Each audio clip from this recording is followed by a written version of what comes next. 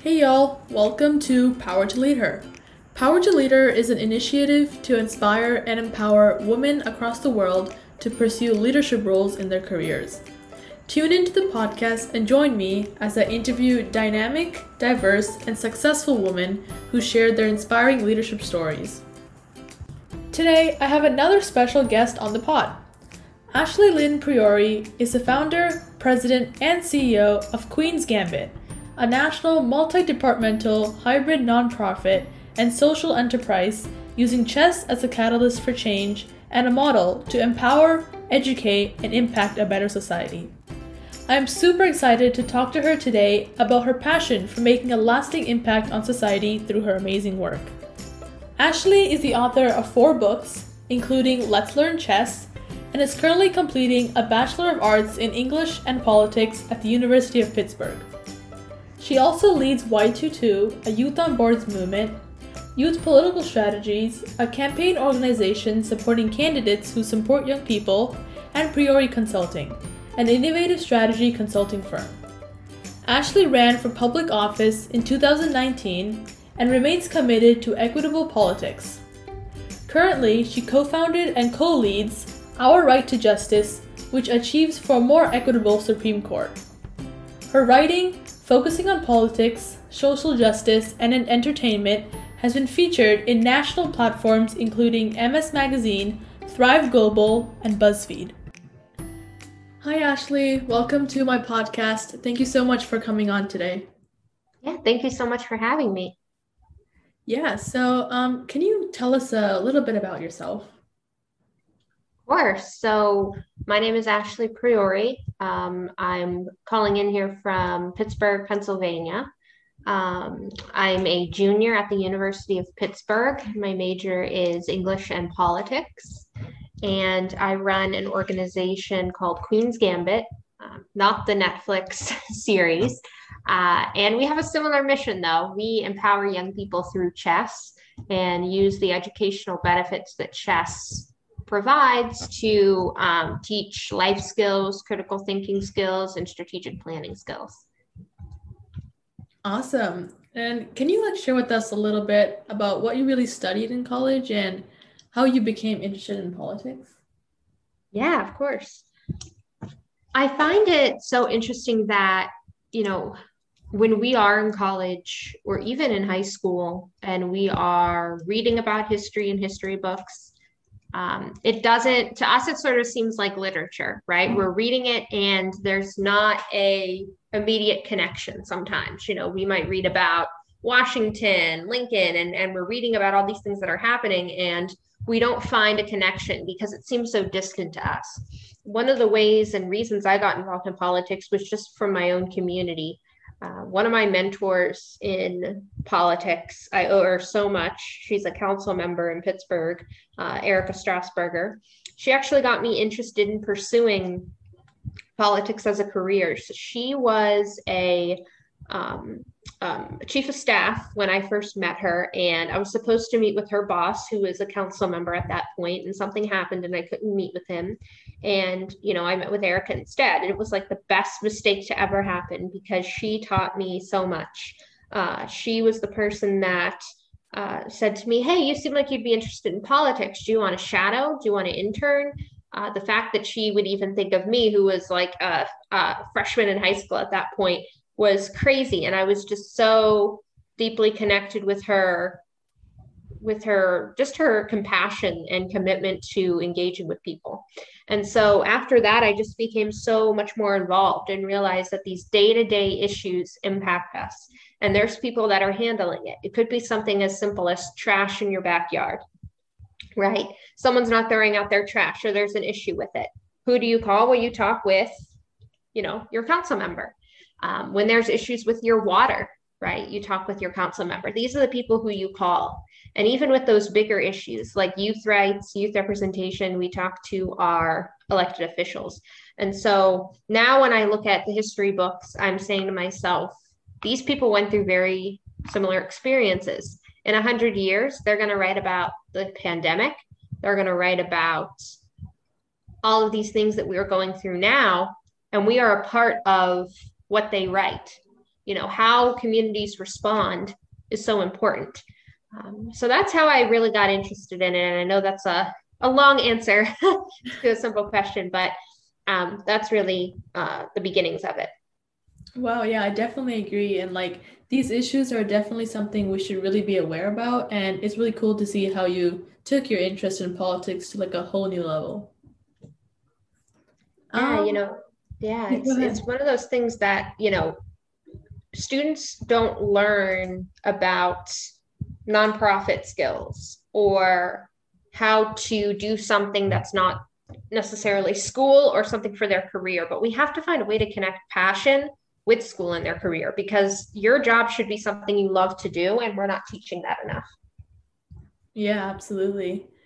Speaking about nonprofits, what really motivated you to start Queen's Gambit and what exactly is its mission? Yeah, so I started Queen's Gambit back in high school.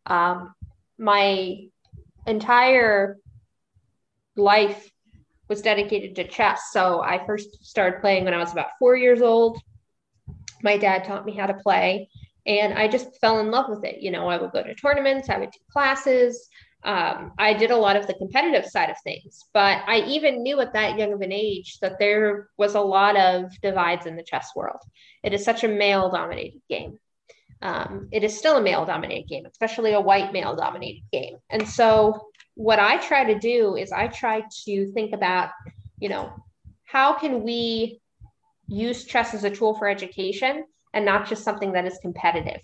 So Queen's Gambit was started to empower young people, teach them chess. I had a passion for chess and I still do, and I love the game and I wanted to spread that around.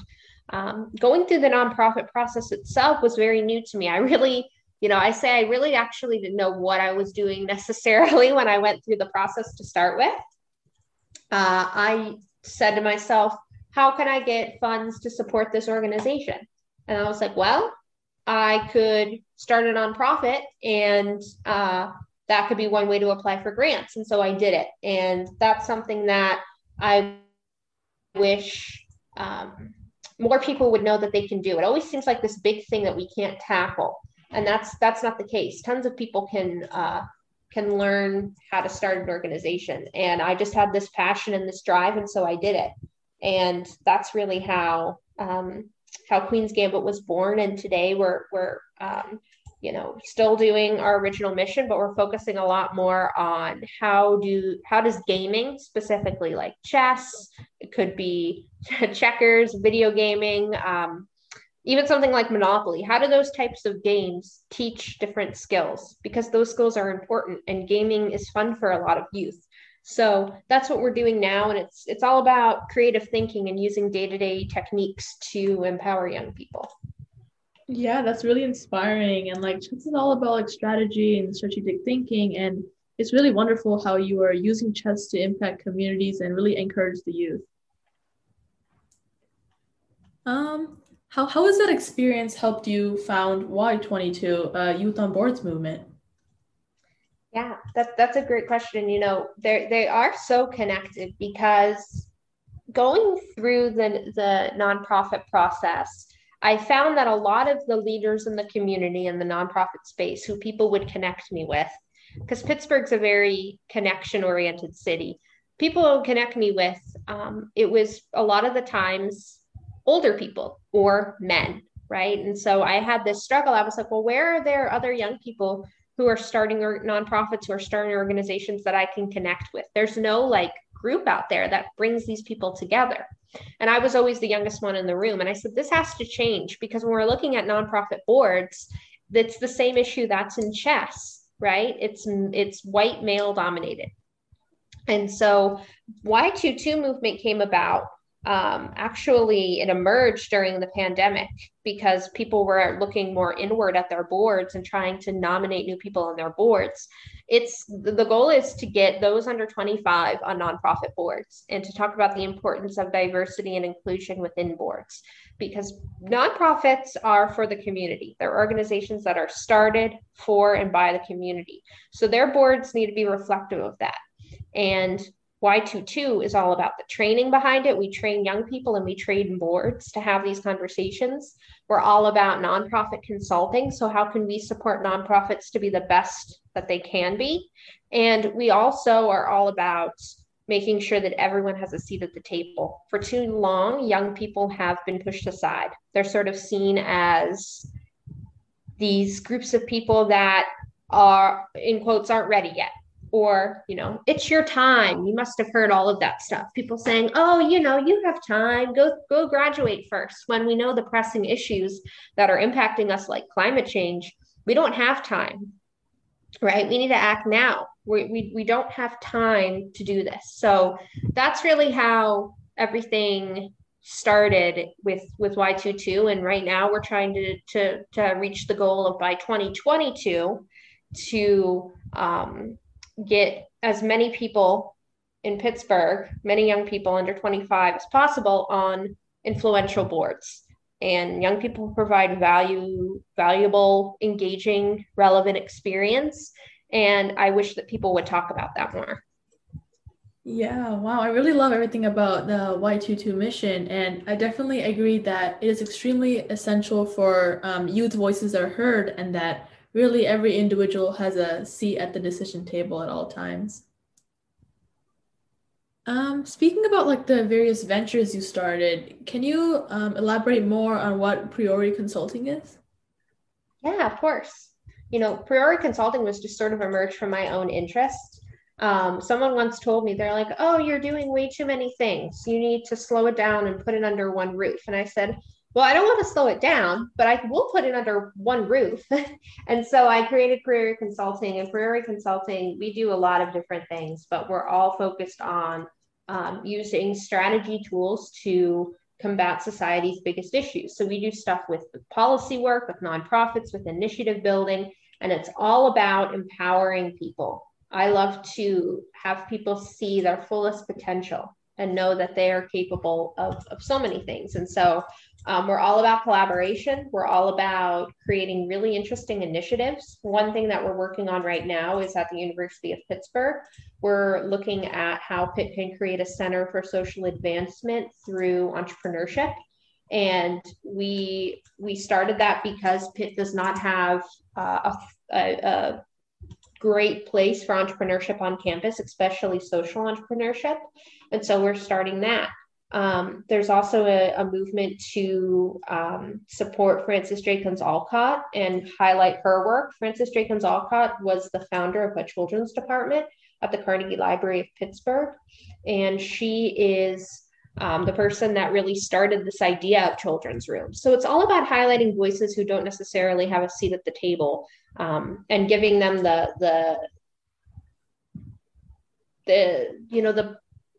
this concept of, I'm trying to find the best word to explain it, but showing that these people are valuable too. And a lot of valuable people do not make news, but they should be highlighted. And that's what it's all about. Yeah, that's really exciting. And it's really cool to see how this strategy forum is really supporting organizations with these various projects involving like strategic planning and all about empowering youth voices. How has this experience helped you recently co-found Our Right to Justice? Yeah, so Our Right to Justice was started by a friend of mine who lives in California, and she is incredible. Her and I had this idea that, we really wanted to, to create a space where we talked about Supreme Court justices and we talked about these issues that are impacting young people. And so it was started after Justice Amy Coney Barrett was nominated to serve on the Supreme Court. And Our Right to Justice, again, is founded by young people, and it's all about education, empowering people on the Supreme Court, and saying that, hey, what does it look like if we have more Supreme Court seats? Do we educate people about the Supreme Court? Do people know what it looks like and what it is, how it operates? And it's all about really an equitable, sustainable Supreme Court that works for everyone, fostering political and social change. And we do a lot of government relations. So talking with elected officials in office now about the Supreme Court, because a lot of people don't actually know what the Supreme Court does. And that is surprising to me because the Supreme Court is so powerful.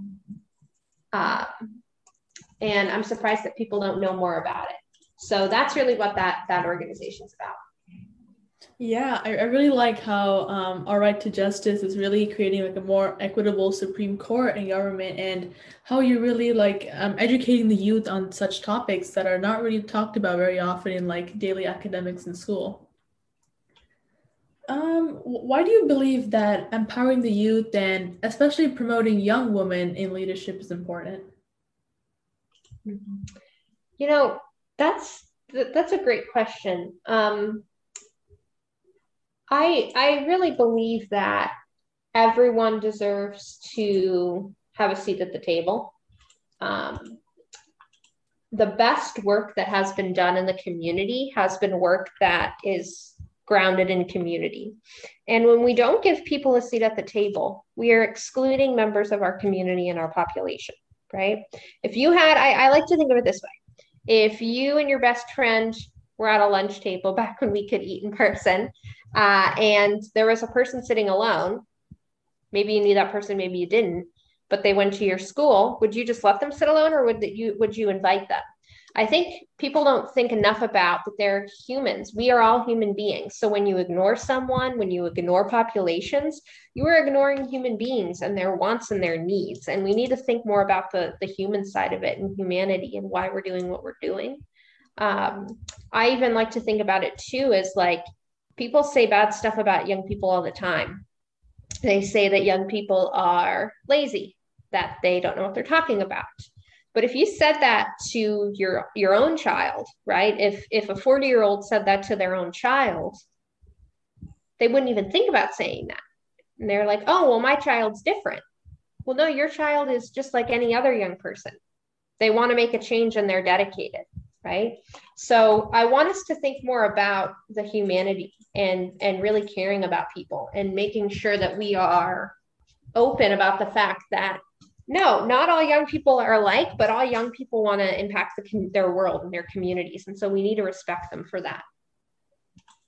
Yeah, absolutely. It's always important to be inclusive of everyone and really make sure that every person has a seat at the table. So I definitely agree with that message.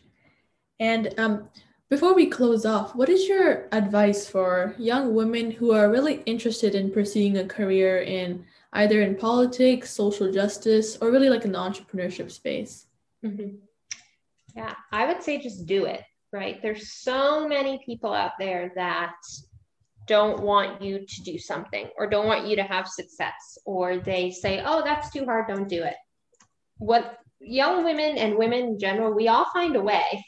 We all know what we are capable of, and we can really make a change. And so I just tell people to keep pushing forward, keep doing things, keep at your goal. Don't be discouraged. There are tons of people that are going to tell you bad things. There's tons of people that are going to do that. Don't let them say that to you. Don't let them discourage you. Because if you listen to everything someone said, every bad thing someone said, if everyone in the world did that, we would not have much progress, right? If someone said that to Kamala Harris back when she ran for president, she would, and listen to them, she would not be president or vice president right now, right? She would not be where she is. And so we need to stop listening to what other people think and do more about what we think is best and what our own passions are. Listening to your gut and your gut feeling is important. If you have a bad feeling about something, or if you have a good feeling about something, listen to it, right? Because if you don't, then that's going to be that's when those challenges start to occur. So always listen to yourself, believe in yourself, and know that you can really do whatever's possible. Definitely. We should always really strive to do what's best for us as people and what we are truly passionate about instead of really focusing on what others say, like you said. Exactly. Yeah, I think that's a great way to wrap up our episode. Thank you so much, Ashley, for such a empowering and inspirational episode. Yeah, thank you so much for having me. It was so great to connect with you today. Of course, it's a pleasure speaking with you. Thank you all so much for tuning in, and make sure to hit that subscribe button. I'll be back soon with another interesting interview. Stay safe and healthy.